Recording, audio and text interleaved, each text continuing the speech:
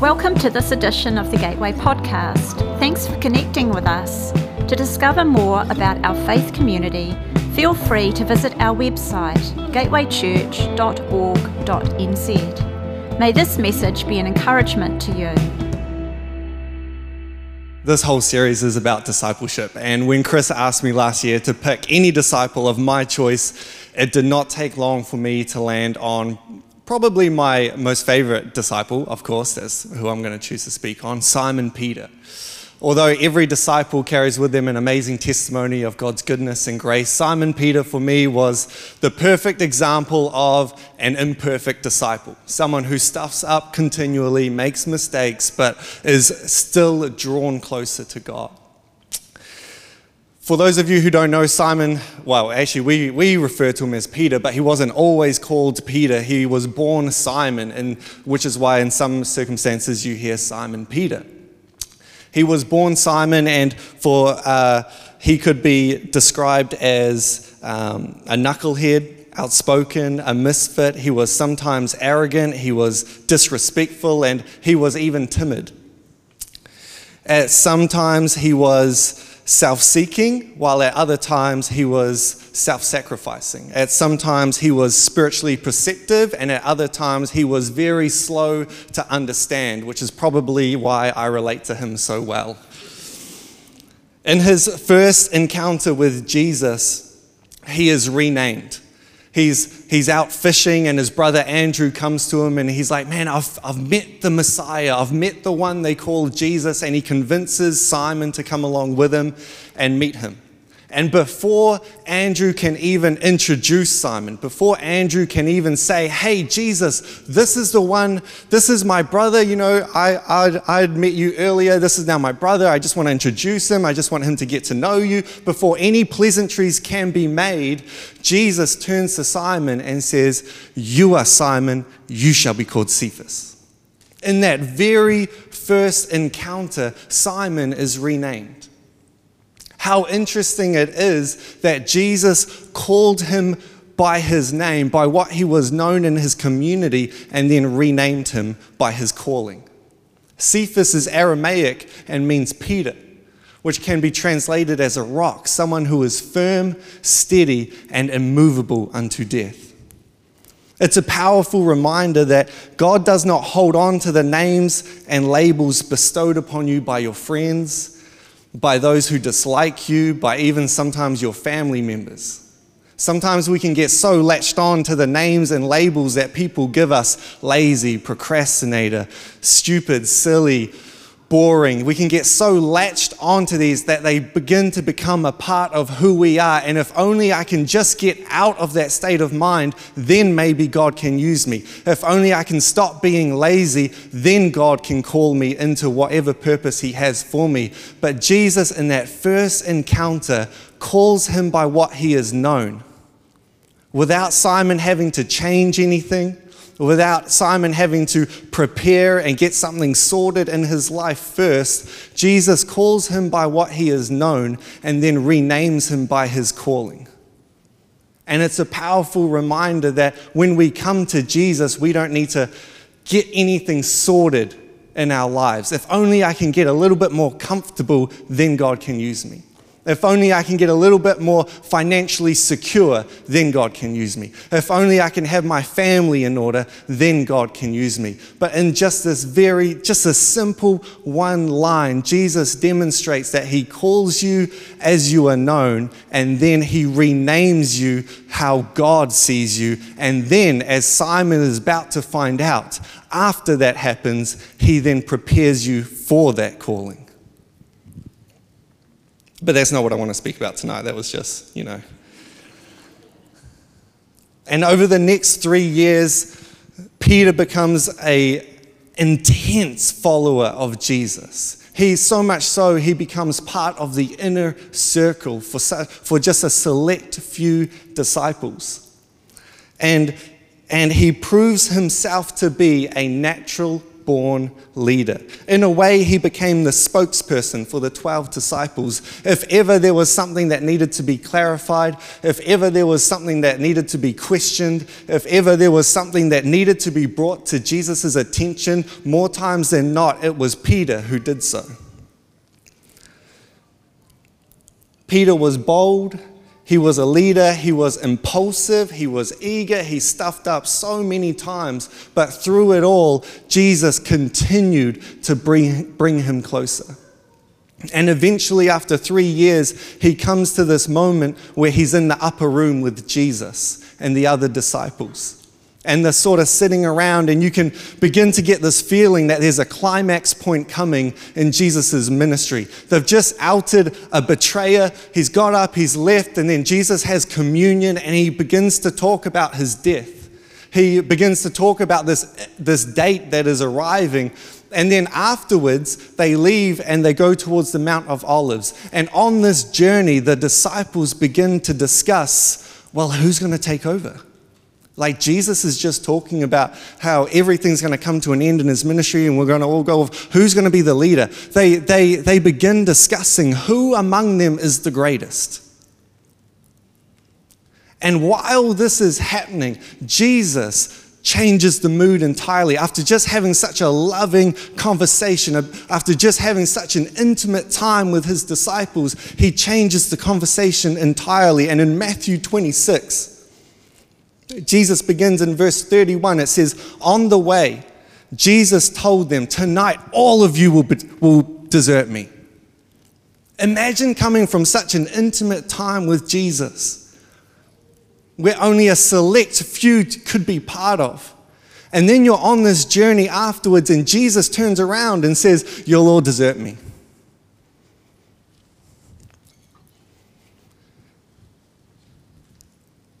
For the scriptures say, God will strike the shepherd and the sheep of the flock will be scattered. But after I have raised from the dead, I will go ahead of you to Galilee and meet you there. And Peter declared, the ever rash and impulsive and eager Peter declared, even if everyone else deserts you, I will never desert you. And Jesus replied, I tell you the truth, Peter, this very night before the rooster crows, you will deny me 3 times that you even know me. No, Peter insisted.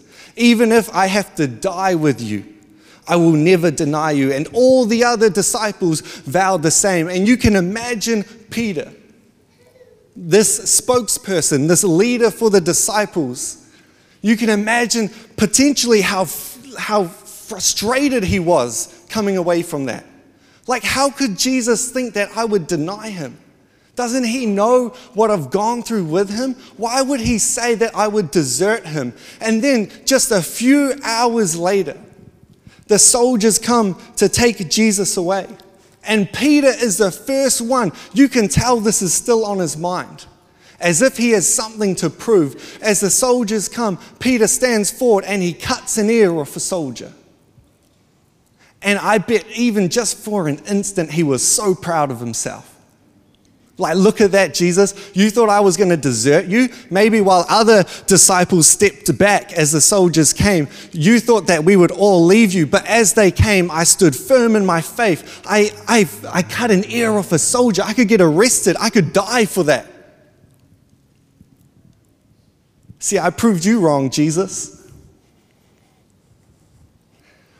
And the soldiers still take Jesus away, and Peter tries to follow, and they eventually go and meet before the council, and Peter can't go in there, and so he's stuck outside around a fire by himself. And he's with these guards, and he's with these servant maids from the local houses, and they're all standing around trying to keep warm. And then just a servant girl, just a mere servant girl, comes up to him and says, aren't you the one that was with Jesus? And Peter denies it. And then another servant girl comes up, aren't you the one that was with Jesus? I'm sure you're one of the followers. And he denies it again. The same man who in front of Jesus stood firm in his faith and cut an ear off a soldier was the same man who twice denied Jesus to just a servant girl. And then another man comes up. And in front of everyone, he says, I'm sure you're the one. I can tell by your accent. And Peter says, a curse on me if I am lying. I do not know the man. See, Peter had such confidence in his own abilities while he was with Jesus, but he was so unaware of his own weaknesses when he was alone. And sometimes we can get so caught up in our own abilities and our own confidence. And if there's one thing I have learned in my very short-lived life, with all of my mistakes and all of my stuff-ups, if there's something you can take away from people in positions of fame who have fallen away from God, and we see so many of them recently, if there's something you can take away from this scenario with Peter, is that there is nothing more certainly that comes before a fall in a professing Christian than self-confidence. A welling up, a belief in your own abilities to overcome. To be able to stand firm based on what you can do and not based on what Jesus can do. There is nothing greater that precedes a fall than a welling up in our own self-confidence, in our own abilities to overcome trials and persecution.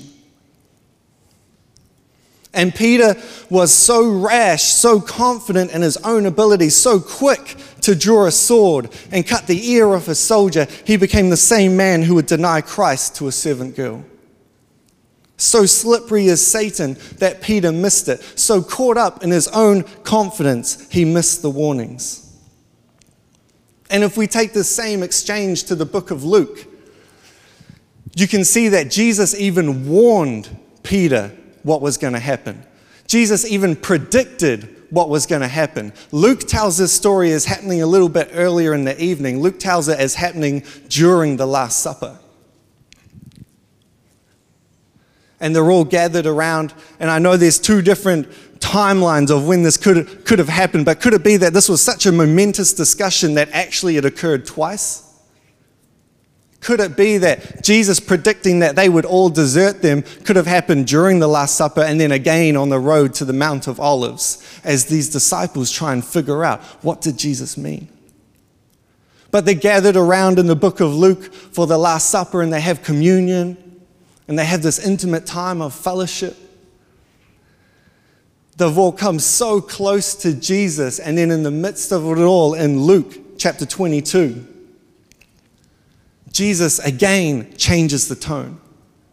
And he says, Simon, Simon, Satan has asked to sift all of you as wheat, but I have prayed for you, Simon, that your faith may not fail. And when you have turned back, strengthen your brothers.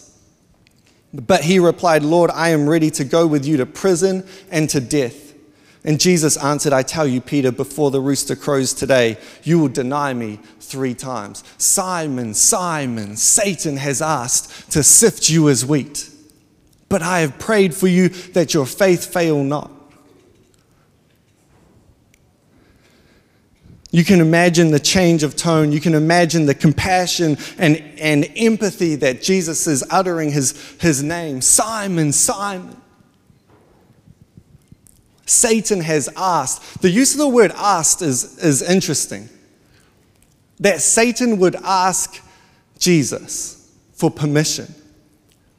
That Satan would seek you out and persist and request permission from Jesus. That Satan would so desire for you to fall in your faith, to stumble, that he would ask Jesus for permission. It's a similar image to that of Job. In Job chapter 1 verse 6, when it says, now there was a day when the sons of God came to present themselves before the Lord, and Satan came among them. The Lord said to Satan, from where do you come from? And Satan answered the Lord and said, from roaming about on the earth and walking around on it. Job chapter 2 verses 1 to 2 again has a similar reference. Again, there was a day when the sons of God came to present themselves before the Lord, and before the Lord, and Satan also came among them to present himself before the Lord. It's found again later on in Zechariah chapter 3, verse 1. Then he showed me Joshua the high priest standing before the angel of the Lord, and Satan at his right hand to accuse him. Just the very idea can sometimes be forgotten that Satan would so desire to have you fall in your faith, that Satan would so desire for you to stumble, that he would go back to the place he was kicked out of and request permission from the one who kicked him out, that maybe, possibly, potentially, could he maybe sift one of his followers. It's a humbling thought to think that at times Satan can seem more eager to get into the presence of God than we can, especially during our busy seasons in life. I would hate to think that Satan is more eager to get into the presence of Jesus to accuse than I am to get into Jesus' presence to worship.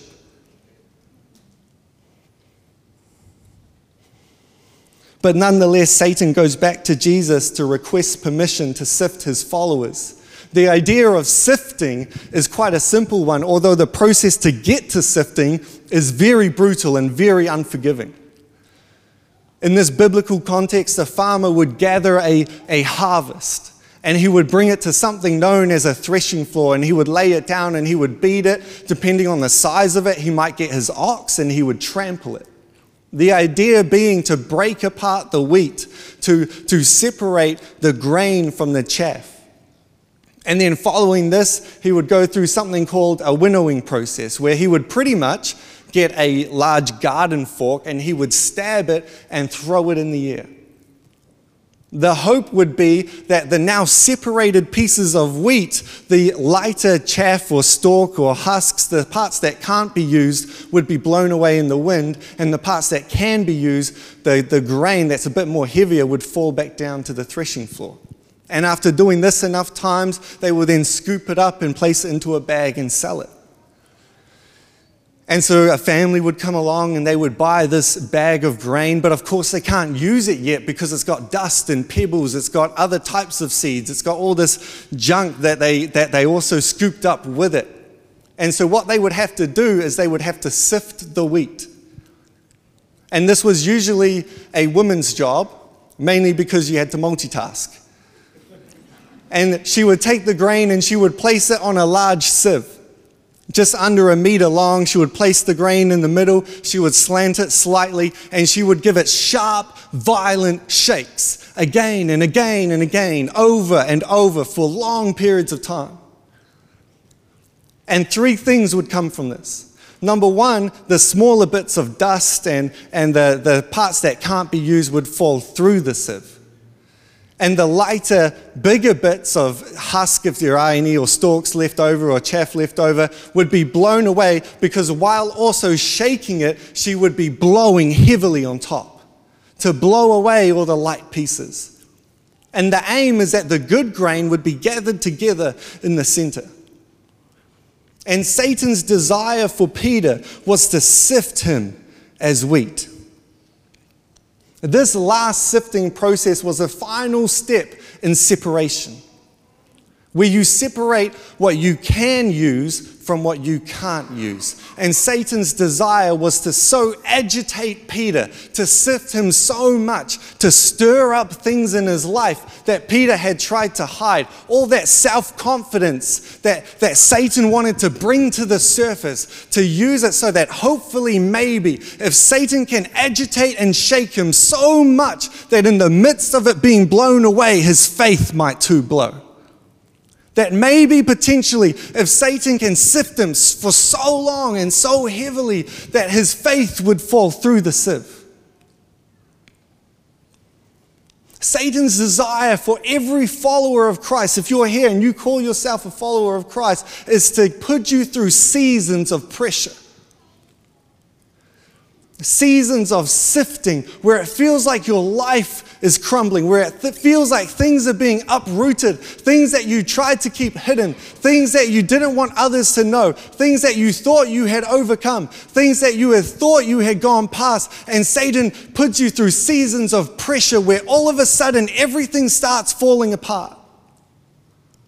And maybe you're here and you're in that season now. Maybe you've gone through that season before and you managed to overcome. But maybe you're sitting here and what was meant to be a Christmas happy season of rest and relaxation when you could remember the birth of our Lord Jesus was actually a time of brokenness. Was actually a time of thinking about all the things that still had yet to be answered, all the prayers you were still praying that you were still waiting on, children who hadn't come home, families that are still broken, still separated. Maybe it was a time of arguments, intense conversations. Maybe your Christmas period was a time of loneliness. And you're wondering, where's God in all of this? Where's God in this sifting? Peter was all alone by himself, being sifted. He wasn't in front of Jesus. He wasn't with the other disciples. He was alone and he was being sifted. And there's so many people who are going through a quiet sifting and no one else knows about it. The brokenness and pain and hurt. And you put on a mask and come to church. And then leave and go home broken. Sometimes the sifting can become so much and go on for so long. And we wonder if God is really here. Does God really hear our prayers? But Jesus didn't finish there. Simon, Simon, Satan has desired to have you, to sift you as wheat, but I prayed for you. And there's someone here who needs to hear that. In the midst of your chaos and your hurt and your brokenness, Jesus prays for you. But I prayed for you. Not that all would be well, not that everything would disappear, not that you'd go back to your comfortable life, not that everything would be well, but I prayed that your faith would survive. That in the midst of Satan sifting your life, in the midst of chaos and brokenness and hurt and pain, your faith would stand firm. Jesus allowed Peter to go through a season of sifting, of failure and mistakes and brokenness so that he could be refined.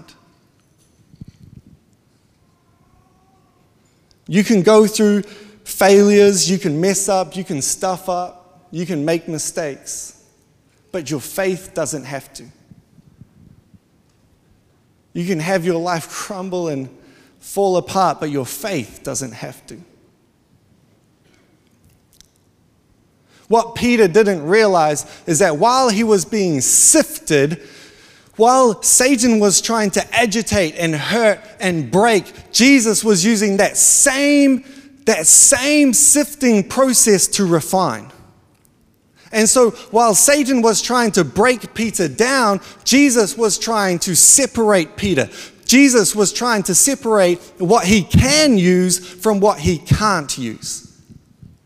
And so Peter relied so heavily on himself, had so much of his own confidence, and Jesus was saying, in order for me to take you from where you are into the calling I have for you, there are some things that I need to refine. And so I'm going to allow Satan to sift you so that I can bring out of you the things that I want, the things that I can use.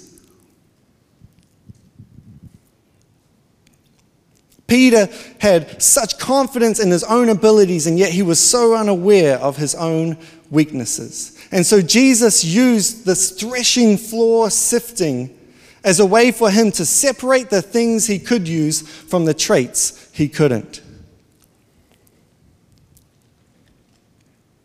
Peter went into that moment overconfident and trusting in his own strength.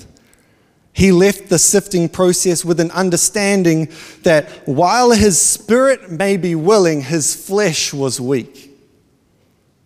Now that he understood how easy it is to fall, Peter would have compassion and mercy for others while helping them avoid that very same mistake. Simon, Simon, Satan has desired to have you, to sift you as wheat, but I prayed for you that your faith may not fail. I don't have 3 points to the sermon. I don't have one line at the end to take away. I just want to unpack this verse. Simon, Simon, Satan has asked to sift you as wheat, but I prayed for you that your faith may not fail. The perspective that could change in your situation if just we understood these two verses. And then the last part. And when you have turned back to me, strengthen your brothers. When you have found your way back, Simon, when you have repented and been restored, strengthen those around you. This might, in fact, be the hardest challenge, especially in a culture of Christianity where we don't talk about our trials. We keep them to ourselves. And when we're through that season, we don't want to remember it. The last thing we want to do is to sit down and talk with other people, to strengthen our brothers and sisters. We're so quick to move on from hardships and trials, where we don't want people to see that our life is crumbling, things are falling apart. Jesus is saying, when you have returned to me, strengthen your brothers. Don't be so quick to forget your own sins, but use it as a chance. Use it as a chance to help others who are going through something similar. Scripture says, what you go through in the darkness, you will proclaim in the light.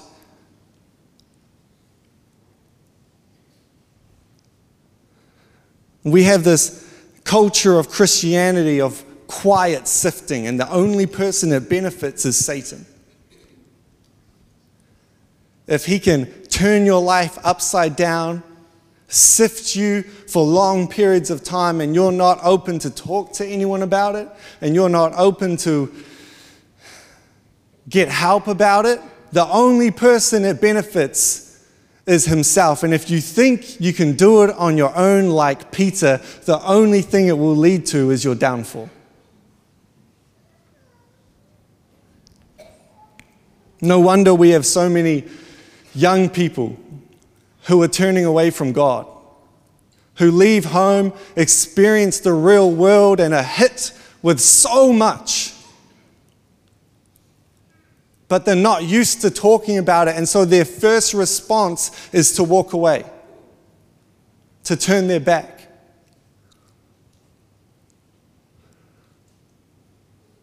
And so while Jesus warned the other disciples, while Jesus said, hey, everyone, Satan is after you to sift you as wheat, he didn't just warn Peter. He warned the rest of the disciples that Satan would be after him. But for Peter, he allowed him. Not only did he warn him, he predicted that he would fail for this very reason. To show that even if you fail and mess up and stuff up and make mistakes, you can still come back to Jesus. Peter needed to understand, and he's a prime example for us, that there's always a road to restoration. But something needs to change in our culture, that we would be willing to be strengthened.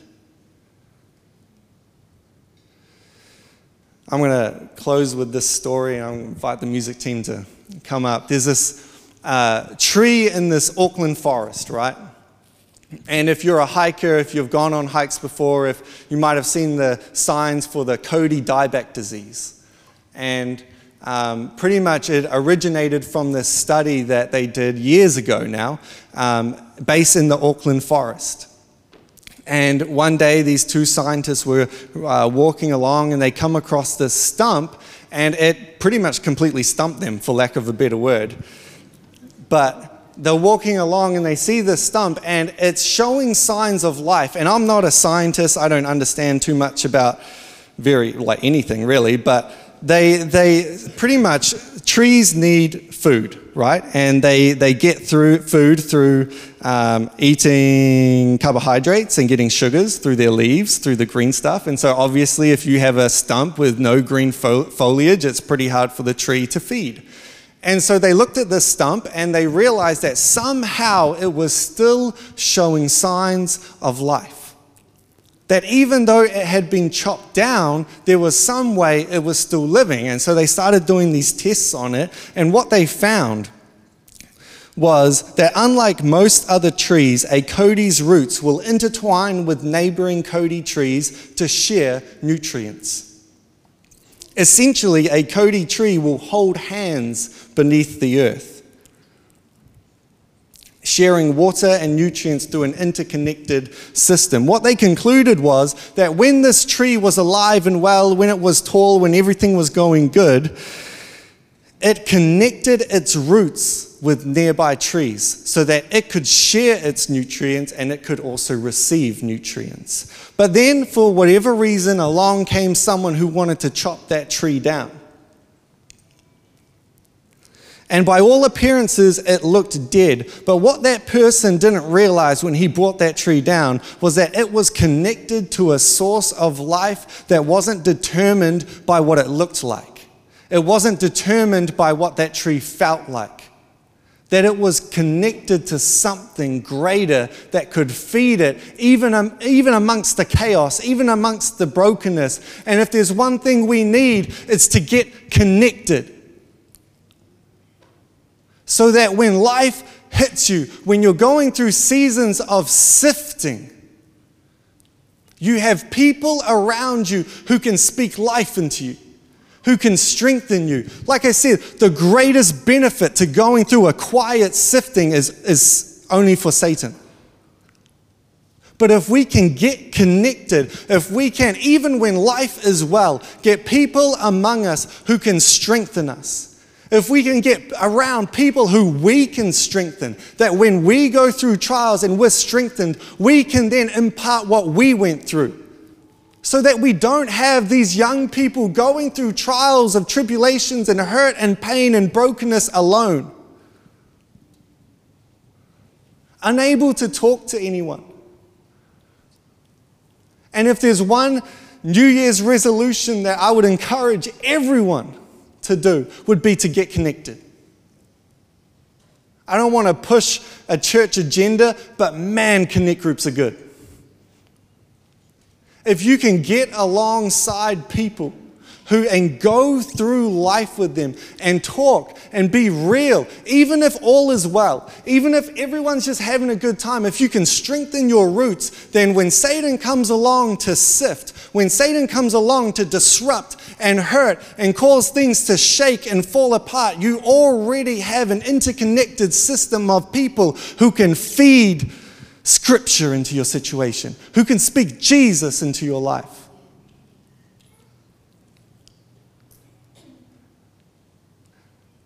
Get connected.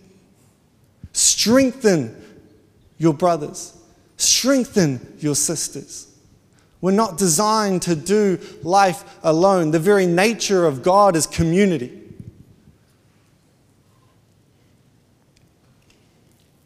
If you've taken nothing else away from this 3.4 point, whatever many points I got to, make sure this year you have people around you who can strengthen you. This is great, coming to church, but how many people just come and leave without any connection? How many people here go home broken and alone, going through trials that no one else knows about? If you've taken nothing else away, take this: get connected. Thanks for listening. If you'd like to know more about our faith community, feel free to visit our website gatewaychurch.org.nz.